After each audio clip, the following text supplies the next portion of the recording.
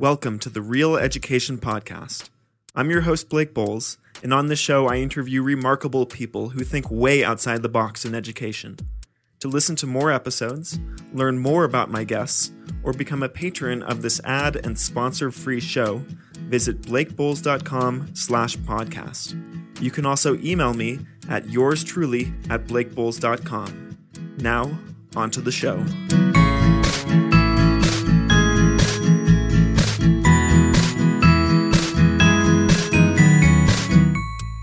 My guests today are Alan Webb and Sarah Jane Bradley, organizers of the Open Masters community. Welcome to the podcast. Thanks, Blake. Thanks for having us. So first question, what is the Open Masters community? Well, the name, the Open Masters, actually was created by a small group of people who were gathering around kitchen tables and any way they could get themselves together in Washington, D.C. about 3 years ago to describe what they were creating together and for themselves, which was essentially a DIY self-declared master's program. And over the last couple of years, that concept has drawn a larger community of people around the world who have also declared and designed their own master's degrees and just simply want to be in community with other people who are doing the same thing for all of the accountability support and fun that comes along with that. So now it's become a little bit of a global, almost like a homeschooling network for adults that are designing their own self-declared master's degrees. So what does it mean to design your own master's degree? I know each of you are pursuing your own DIY masters, and so tell us about those. What do they look like? So my Open Masters has evolved a little bit, and it's a combination of things that I have always held really dear and have struggled with integrating in my life. So I've worked in the social sector for a while, and yet I also have been a singer for my entire life and a person who is really interested in media production and studied journalism.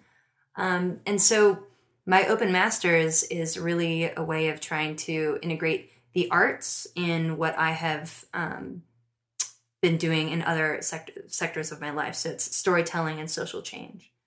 And the way that this has looked has been working on various projects. So illustrating and writing a short adult children's book about grief, working on some graphic design projects around the climate crisis, working with other artists to create a feminist Christmas album, as well as doing things that are more usually understood as an education, which is reading a lot of books. So I'm reading a lot about social movement theory and the history of community organizing. So because these are all parts of my life, and they've always felt very important, but they've felt fragmented. And I think the Open Masters is my way of bringing them all together with a single purpose, which is to affect change through compelling storytelling that really illuminates or tries to bring together the various like truths that are out there. Yeah, a self-declared master's has a pretty common flow for a lot of people that we've seen come through this community or that had been doing these sorts of things that we studied before we had a formal community to support this movement. And it's pretty simple. It's combining the passions and interests and skills that you want to be learning about and developing and giving them a pretty clear sense of focus and intention, maybe even giving it a name around how you're going to bring those gifts to life in the world over usually some period of a couple of years. It's a dream that's just beyond reach or just unattainable, but that you can see yourself fulfilling through an intentional path of education to get there. For me, that looked like, in the beginning, I basically framed the whole thing around wanting to learn the things I felt like I might need to learn to credibly help run an incubator for social entrepreneurs. That was a primary motivation for me in the beginning.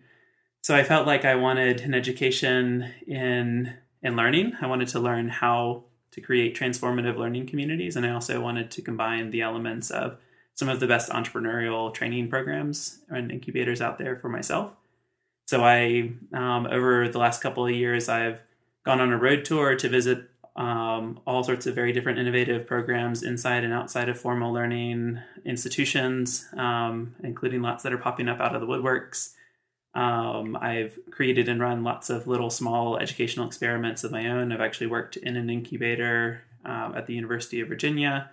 And I've generally been growing a lot in my skill as a facilitator and finding more professional skill and work in that area too. So break it down for me. In a normal master's degree program, you have an advisor, you have peers, you have a pretty clear curriculum. And in an open master's, I'm assuming you have to create all of these for yourself. And so what have your personal experiences been in creating the structure? Because I feel like that's what we pay for with a master's degree program at a regular college or university. Right. Those are all some of the same conversations we had in the very beginning in Washington, D.C. when we decided to start this group. Sitting around the kitchen table again in the start, we basically asked ourselves the question, what is it that we are wanting to get from a formal master's degree program? And the kinds of things we listed were things like we wanted to be working on projects that were meaningful to us and building a portfolio of work that could show what we were capable of and that could stretch us and help us grow. We wanted to be working with mentors and advisors and peers and having classmates again. We wanted to have a sense of a goal that we were working on and maybe the 2-year time frame. And we essentially said, we think that these are all things that we could give each other in a strong community and possibly a lot more affordably. And then one of the fun surprises was over the last couple of years is we've actually learned, I think, that there's something even more magical when you're responsible for creating and designing and giving that structure to yourself. And that many of us had to overcome a sort of scarcity mindset that we couldn't get started on our learning until an institution designed something for us, or until we found the absolute expert in this field to teach us what we wanted to learn. But there's actually some pretty good research to suggest that, especially in the beginning of a learning journey, it's actually most helpful to be learning from people who most recently learned what it is you're trying to learn right now. And so we identified that there were lots of really powerful learning experiences we could have immediately with the people already available in our social network, and giving the name of a self-declared master's to what we were doing actually made it easier to invite other people to play an intentional role in that community. So then people could invite all of their friends and family, bosses, and those second and third degree connections into their learning programs. So basically capturing a lot of the social relationships that were already out there in their lives, or just 1 or 2 degrees away, and making them a part of your education very intentionally. So if I understand correctly, you're saying the advisor and the peers and the content that you get out of a master's program, you say it might not be that far away from you in the first place if you just go look for it. Right, exactly. I think the content problem has mostly been solved. Wikipedia, YouTube, and Google has done a pretty good job of making the world's information available to you at the click of a mouse. But making sense of it and creating order of it was really the hard part. And for that part, we needed each other. We needed community. Yeah, I would say that the Open Masters, having a name to it and taking ownership of it has allowed people to have an excuse to gather the kinds of people that they want in order to make sense and meaning out of the information that they're seeking to learn. It gives them an excuse to ask someone to be a mentor. It gives them an excuse to ask someone to teach them something or to teach someone else. So, I just want a few more examples of the type of Open Masters focuses or projects that people in your community have focused on. I think that'll really illustrate the possibilities. Yeah. I'm going to sort of start from the backwards forward, and some of the more recent ones that are coming online help illustrate some of the types of people within our community. So, for example, Jennifer Chung is in LA, and she, hardly before even talking to us at all, she found some of the materials on our website, was inspired by the concept, and this helped inspire her to create a website describing her self-declared masters on the theme of awakening the medicine woman. So she is intentionally harvesting and mining her own, what she sees as ancestral knowledge around Chinese medicine, digging back into that history for herself, and has a particular focus on learning and mastering a lot of those skills that are part of ancient Chinese healing practices in order to bring them to Western women in the U.S. primarily, I guess. And so, she's young. It's about, she's our age. It's about living into a dream for her in many ways. On the other end of the spectrum, there might be someone like Katie McCauley, who's in Santa Fe, who has actually started and run two pretty incredible outdoors-based education programs near Santa Fe, but she's never had the formal degree that formally codified that she has the knowledge that she has. There is legitimately some things that she wants to continue to learn, but maybe the piece of paper isn't the most important thing to her. So she's designing a master's that in many ways for her are filling the gaps that she felt like she always wanted to dive into a little bit more intentionally. So, excuse me. Some of the members in San Francisco illustrate this kind of spectrum of both content and motivation for the kind of people that enter into this community. So one of the members, Tess Brustein, is a co-founder of an education tech startup. And she came to this San Francisco community because she was struggling with this desire to really dive into what it means to be a female leader, especially in a male-dominated space like tech and the startup world generally. And so her open master's is focused on reading the canon of feminist literature and also working on projects related to female leadership in this space. And I think, she's already doing some of the things that are her dreams, like career-wise. So, her company is definitely her focus for her work. But this is really, her open master's is a way of allowing her the relief and the release and the community for developing into that career a little bit more intentionally, and also kind of keeping herself sane in what can be, I think, a frustrating space for a female leader. Another member is Patton Christofides, and he is an engineer who works in the peninsula and lives in the city. And his dream is ultimately to open a brewery. And he's always been interested in brewing. He's been home brewing for years, but he wanted to add some structure to this passion of his so that one day he might be in a place where he could launch something like that.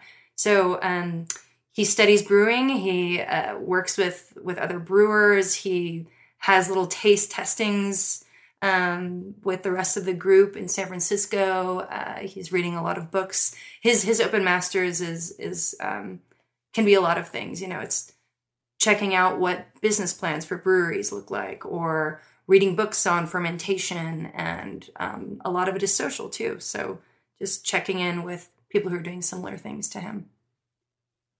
Just looking back too, it might be helpful to hear some examples that have played out through fruition. And one of the people sitting around that kitchen table in DC in the beginning, actually the one who cooked the food for that first meeting, Mike Durante, was passionate about farming in general, and he saw himself playing a role in farming in some way in his life, but he wasn't sure exactly what that would look like. And he was working at a nonprofit in DC, so it was pretty hard to imagine how one goes from nonprofit in DC to maybe being a farmer one day. And he sat down and wrote, you can find it on the Open Masters website, a very detailed plan about all the things that he might learn if he were in a formal master's program about farming, but then sprinkled in liberally with all of the fun things that might fall outside of that. So lots of apprenticeships on farms and volunteering at community gardens and things like that. And this November, we finally celebrated, after about 2.5 years since when he started opening his farm in New York. So he followed that path from the beginning, being kind of a side project to start reading some things and watching some videos and getting involved in the DC State Fair. Yes, DC has a state fair. And over time, increasing his investment in that until he was finally able to start a dairy farm. And there were some more whimsical ones in that group too. You know, Alex Simon, our other friend in that group, decided he just wanted to study chairs. And we almost thought it was a joke in the beginning, but he was insistent that he was quite serious about chairs. And we took him seriously when he finally said, no, I want to study the history, the anthropology, and the design of chairs. So I want to make chairs. I want to know what makes chairs beautiful and functional. I want to know why we have chairs and what the history of chairs are. I learned from him that chairs are actually, in a lot of ways, a way that the masses were trying to mimic one of the habits of royalty. And, you know, you too could have a throne in your own home. And there are, in fact, some pretty challenging side effects health-wise of chairs. I think there's been some articles with titles like, you know, the new smoking is sitting. So anyway, so he took that seriously and has been traveling around the world, visiting different trade shows, taking lots and lots of pictures of chairs, talking to some of the best chair designers in the world, creating a podcast. We don't really know where that one is going to go for him right now, though. He's in that great space where he's learned a bunch of stuff now and is thinking maybe start a chair consultancy, maybe something else. But he certainly learned a lot. So I want to ask you a few quick questions about exactly what these Open Masters projects look like, and then I'm going to get into why you decided to do the Open Masters. So first of all, it sounds like the Open Masters does not discriminate between academic and non-academic pursuits, because I heard you've got people studying medicine and literature, but you also have people starting dairy farms or breweries, or the chairs one is sort of a toss-up. That could go either direction. True. And so that's true. Open Masters, you don't have to be studying something that would classically be offered in a master's degree program. Right. And I think that's part of the appeal, is that, you know, people can tap into that whimsical desire that they have to learn something, and then maybe connect it to something that runs a lot deeper to them, and tap into a way in which fancies them is actually part of their, you know, core being, their passion. You know, for a lot of people that I've met, it's a way of integrating various studies that are previously siloed in master programs. So yeah, I think that's part of the appeal. And Alan, you mentioned that some of the participants were around your age. What are your ages, and what are the typical ages of people who are doing the Open Masters right now? Not surprisingly, it's mostly had an audience in the mid-20s. Just initially, since we began, that was the makeup of the group that we were sitting around that table in DC. What has surprised us is that since we've begun, there's been a larger community kind of joining around the wings, and we've always tried to keep all of our events that we do, potlucks and workshops and retreats and things like that, as a really permeable space that people are invited into. So we've had a couple of really disenfranchised high schoolers start to come to events. We've definitely found a few more of the maybe mid-career mother or father interested in pursuing something related to their ongoing career, and even a retiring baby boomer looking for what could be the start of a new encore career for them. So that's mostly been our demographic so far, though, is within the mid-20s, looking to help launch or own the career that they really want to have. And the name is Open Masters. It's not open bachelors. It's not open PhD or just open study. Is the implication here that you need a bachelor's degree or an equivalent to do this level of study? No, that's not really been a problem for us. In fact, we have had people who haven't had bachelor's degrees involved in this community. We've kind of, to be honest, appropriated the language of masters in what we find is a helpful way in terms of what it implies. It implies deepening focus, over a period of usually a couple of years in a craft or a field that you want to master more fully.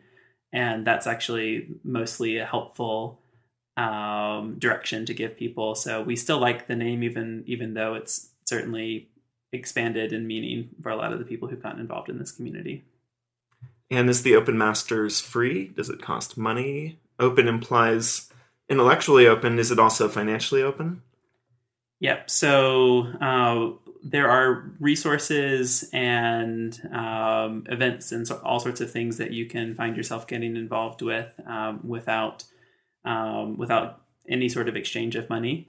One thing that we've learned over time, though, is that there are certain needs that people often have when they come to this sort of community or when they try to design their own master's degree that we've learned how to fulfill. And some of those things involve giving you physical tools that you can hold in your hand, like journals or our more recent creation of a deck of cards or a box of materials that can help you get a small group of people started on an Open Masters journey together. And also the intimate one-to-one support that many of us feel like we want when we start something difficult like this, that can take the form of sometimes coaching or sometimes just a person you can call that can help direct you to who else they might want to connect with in the community or where they might find resources to help themselves get started. So we have never formally charged for any of the people who've gotten involved in this community. And we actually just this year have started to understand that we may need to create a more formal organization around this community to support and provide some of those needs sustainably into the future, and that there could be some very small costs associated with getting the things that people ask for that do have cost to provide. I would say that our vision is, as a community right now, is to remain open and permeable for people who are interested. So that's where people can join a potluck, they can come to a retreat, they can attend a workshop on, designing your own apprenticeship or sabbatical. And they can use any of the tools and resources that we're providing for free on the internet.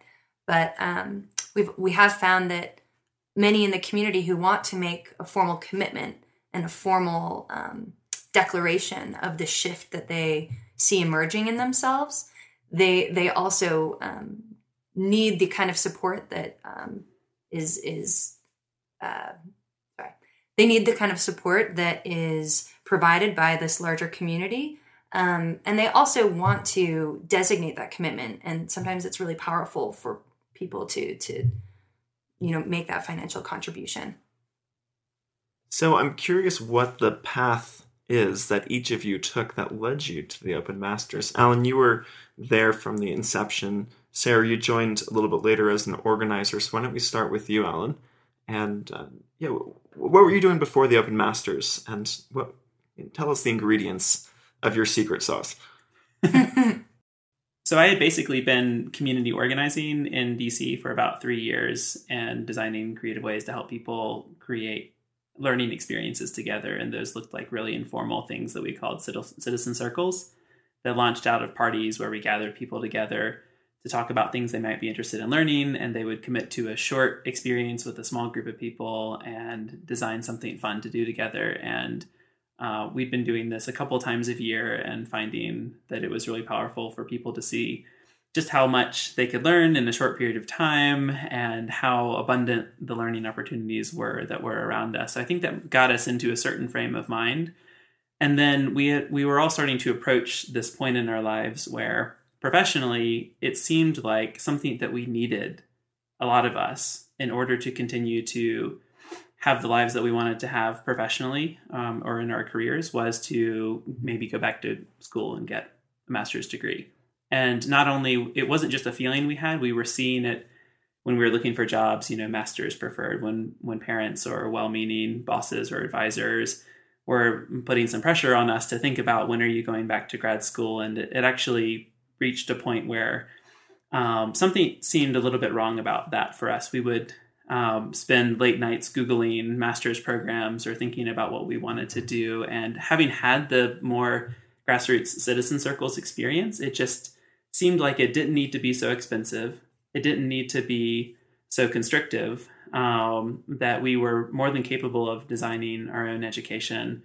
And when we actually thought about the implications of going to grad school, and the outcomes that we saw from our friends who had decided to go that path, there weren't a lot of happy customers of graduate programs that we could find. There were a lot of people coming out the other side feeling more encumbered than when they went in, that they now had massive debt. I don't know if you know that a lot of the increase that has led to the more than $1 trillion of student debt that's out there has actually, since 2004, mostly been led by increased spending on graduate programs. So that's a big factor. And the average student debt of someone coming out of an undergrad degree is something like $20,000. For someone coming out of graduate degrees, it's more like $57,000 on average. And I think 1 out of 4 has more than $100,000 of debt. So these are really massive numbers, and they were really indenturing our friends. And a lot of my friends had a passion for some kind of social transformation or change that they were interested in working on. And they just felt like they needed the degree in order to have the permission or the skill to go and do the work.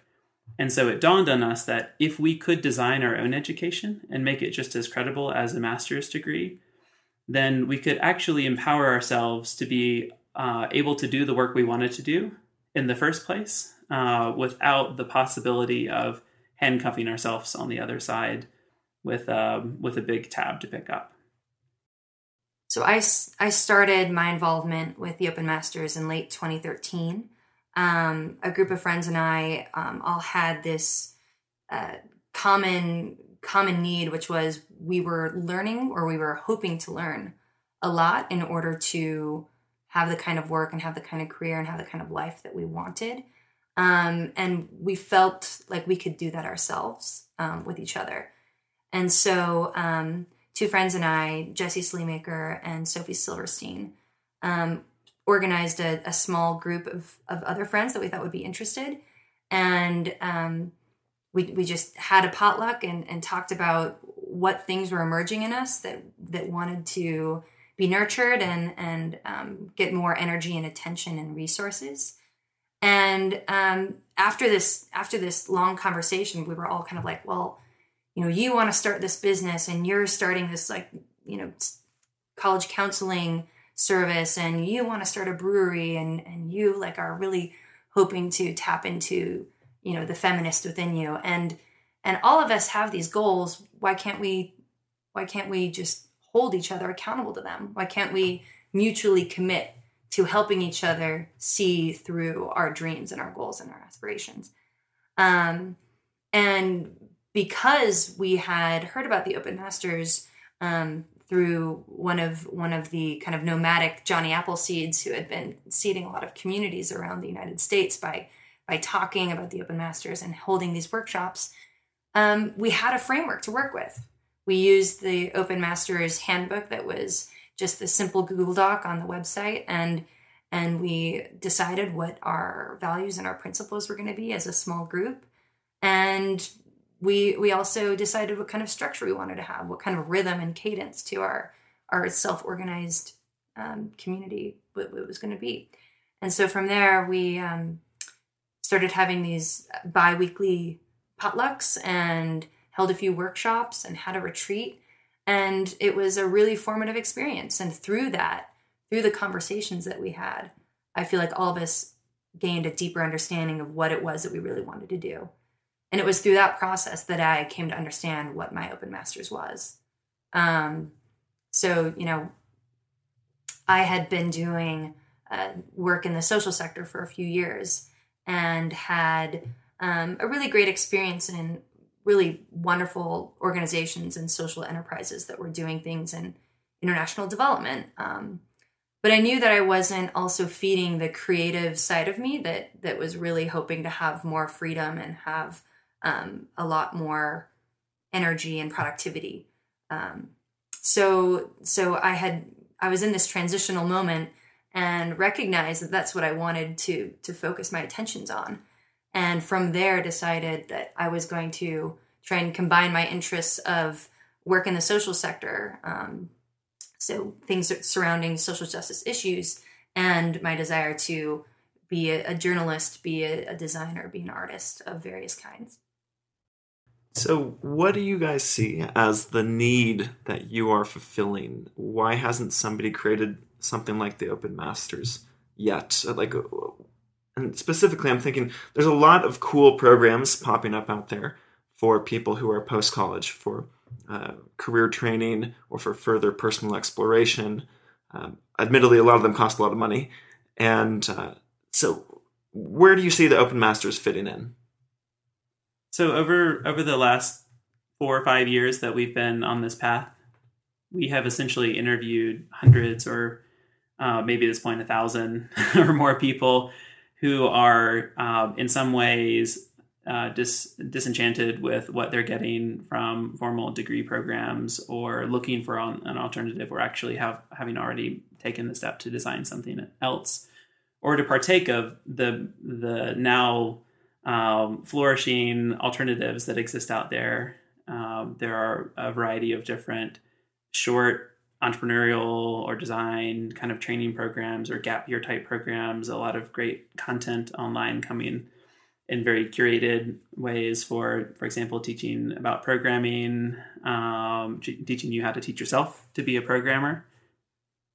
And what we've noticed about a lot of what's out there is that the focus is in many ways on either getting content out there or on providing a technology solution that will be able to get an educational experience to the masses. And in the meantime, there are just a lot of people that are trying to learn. And having interviewed hundreds of them at this point, there's a really consistent story about what it is that they feel like they're missing. And a really big piece of that is companionship. They're missing belonging to a committed group of people, to a community that will hold them, that can see them grow, can witness their growth and development, can vouch for them, can give visibility to what they've learned. And this is not a hard thing to do, but it does take some organizing, and it does take some intentional effort to build community to support those sorts of needs. And so we've decided to focus, plain and simple, purely on meeting the needs for community, visibility, and companionship that a lot of our peers in the world have been craving. Another way of thinking about it is that a lot of the people we've been talking to feel like they're either entering a program because they think it's the next right step for them, but aren't exactly sure why. There's a lot of pressure from family or from the career that they've chosen to go to grad school or to enter another program. I think that, sometimes we go through these programs hoping that we're going to find ourselves, but oftentimes what's most needed in order for that to happen is the right friend who knows you really well, asking you really good questions and challenging you to do the things that they know that you're capable of doing and that you want to be doing. And so I think people aren't finding that kind of companionship in other places. And for the people who are very self-directed and want to be doing this on their own, they're also not seeing who else is out there. And one of the needs that we've seen from people we've talked to is they want to see what other self-directed learners are out there. They want to check out what they're learning, what their goals are. They want to see all the creative ways that they have figured out to showcase their work and share it with their families and friends. And they want that visibility. They want that visibility for others, and they want that visibility for themselves. They want others to see what they're doing, and they want others to see it in a way that is cohesive. So I think that, there are a lot of other programs they're doing great things. I'm a participant in many of them. People are learning through online courses, through MOOCs. They're taking, a community class or community college class here. They're reading a book there. They've got all these projects that they're working on. But I think what's missing is really the glue that's pulling all those pieces together and helping someone to share the larger story of this is who I am, this is what I'm working on, and this is how all of the pieces connect. And so I think the things that we're focused on serving, the places that we're hoping to serve our community members are really to bring the visibility to your learning journey, and to help you form the intimate companionship that helps you stay accountable to those dreams, and to infuse some inspiration and motivation at the times when you really need it.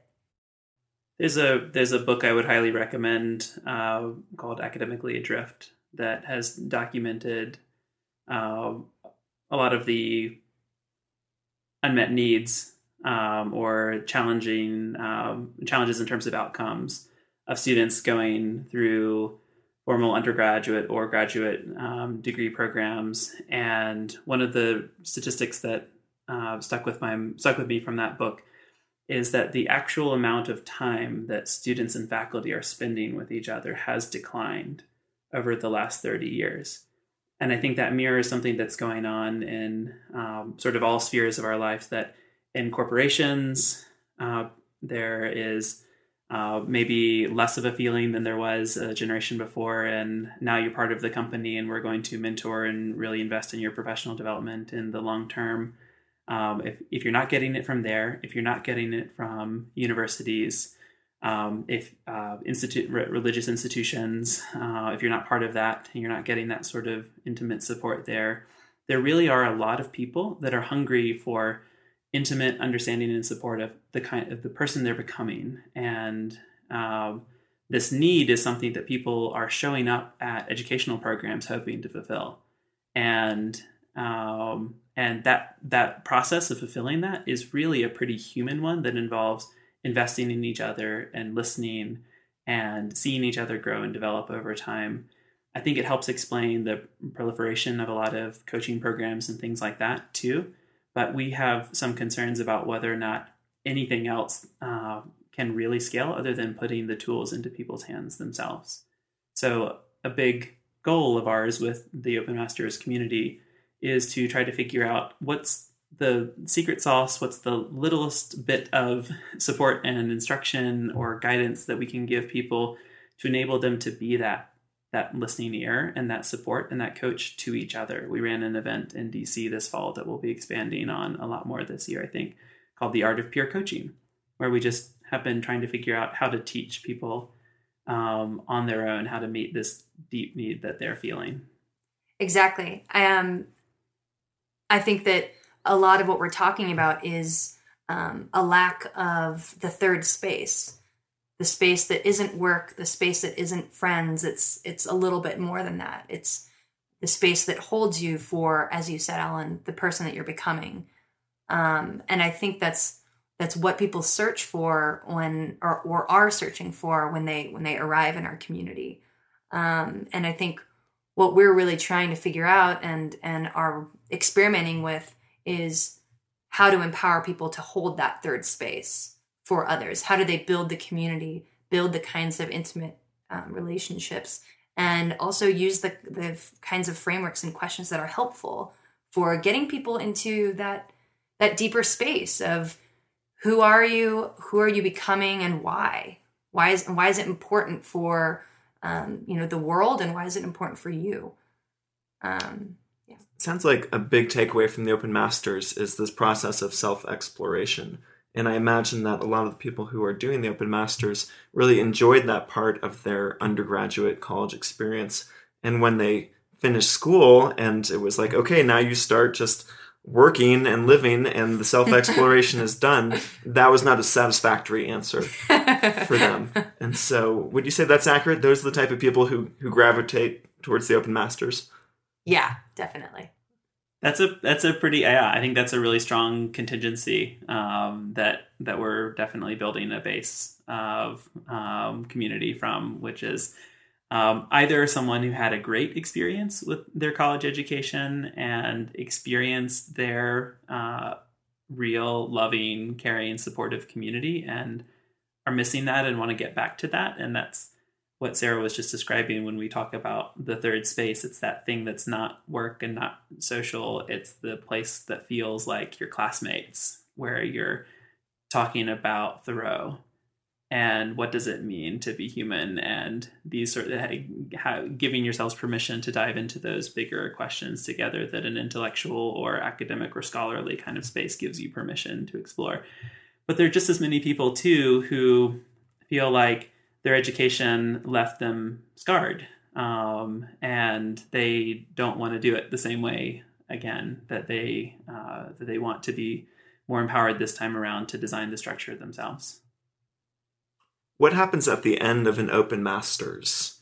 There's no degree conferred, I assume. So how do you symbolize that you've completed an open master's?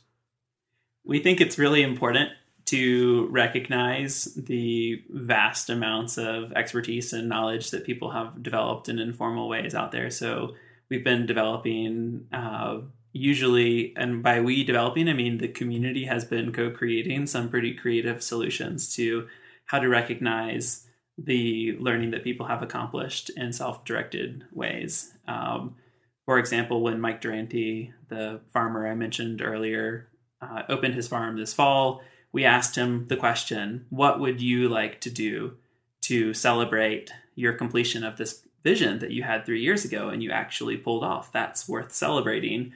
And he said, the last thing I want is a piece of paper at this moment. I don't want a graduation, because if anything, I feel like by going through this process, really it's like, I've developed this habit, this new habit or this muscle, and I'm just going to keep going on. I'm going to keep doing the next thing. And now I'm going to learn a whole bunch more about running a business. And I'm going to bring the same intention I did to my process to here, to those sorts of new goals I have.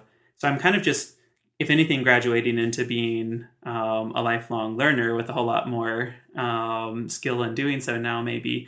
So he said what he would really like is if we could have a reunion of the original group that he started with, and if we could give him something symbolic that he would. So actually, what he specifically requested was something useful that whenever he used it would remind us of him and the journey he went on. So we bought a hammer for $7 from Ace Hardware and engraved our names on it and gave it to him with a ridiculously large red bow, and had dinner together in the same way that we began, and talked about what he had learned and what he would hope to go onto from there. And that, I think, might have set some kind of precedent for our community about how we celebrate. And not so much a graduation as much as an acknowledgement of an ambitious goal met with something symbolic or representative gathered with the people who helped get you there. We also, this fall, I don't know if you want to talk about it, Sarah. Yeah, sure. This fall we in San Francisco celebrated a convocation. So it was the start of the fall semester, and we were wrapping up the things that were learned in the spring and summer. But one of the most exciting parts of this is that we invited a guest speaker, Arlene Goldbard, who is a really incredible woman. She is an author and an activist and has done some remarkable things in her career. And she's also an autodidact. So she's never received any formal degrees of any kind, even, I think, high school. So she's completely self-taught, and was in conversation with Alan talking about kind of this, this, I wouldn't call it a need necessarily, but something that would be nice for her to have would be some form of recognition. She's achieved a lot, and yet she doesn't have this piece of paper that everyone else expects. And so kind of in a way of honoring the traditions of higher institution or higher education, we conferred an honorary PhD after her speech during our convocation ceremony. I'd like to wrap up by asking about the transferability of an open master's. We're not going to call it a degree, but an open master's to the work world, because there's a lot of people who are going to master's programs specifically because they see it as the next move on a career step, or to earn more money, or to open more doors. And so can you briefly tell me, has anyone in the open master's community had success doing this? You asked a moment ago for our secret sauce. Well, here's the secret sauce. We're giving it away right now. It's surprisingly simple. The idea of a self-declared master's is a surprisingly good hack for a lot of reasons. One of the reasons is that it shows your initiative, your creativity, your ability to self-organize. And so, yes, members of our community have listed the Open Masters on their resumes, on their LinkedIn profiles. And one of the things that we've learned is that it actually raises more eyebrows to a recruiter than a typical master's degree, because they want to invite you to the interview to hear the story. And the story is going to be a good one. So let me get this straight. You designed your own master's degree. Can you tell us about that, please? I listed it on a resume this fall that got me hired by the World Bank. So I think that's about as much endorsement as I feel like I need at this point of my degree. There are lots of different hacks that we talk about in our materials on the website. One of which is, if you want to build credibility for your self-designed degree, ask for formal endorsements. Ask for people who have been part of the process with you to endorse on your LinkedIn profile, write you a letter, write on your website a testimonial, whatever you need to do to help give credibility to your process. Create a portfolio, put it online, show the work that you've done. People are more interested in what you can do and what you have done than the formal degree anyway, because a lot of people have learned that the formal degree doesn't guarantee that you actually have the skill anyway, for what they're looking for, because a lot of what they're looking for and what a lot of businesses and companies are missing are self-directed, creative people who can figure out problems on their own, can collaborate in new and interesting ways.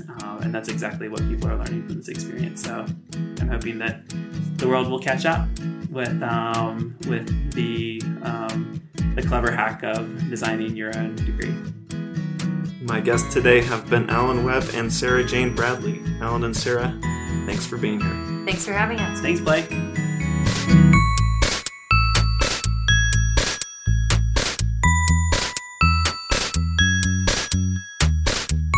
This is the Real Education Podcast. This show is produced with the assistance of Zen Zenith, who also created the music. For more episodes, visit blakebowles.com/podcast. Thanks for listening, and I'll talk to you again soon.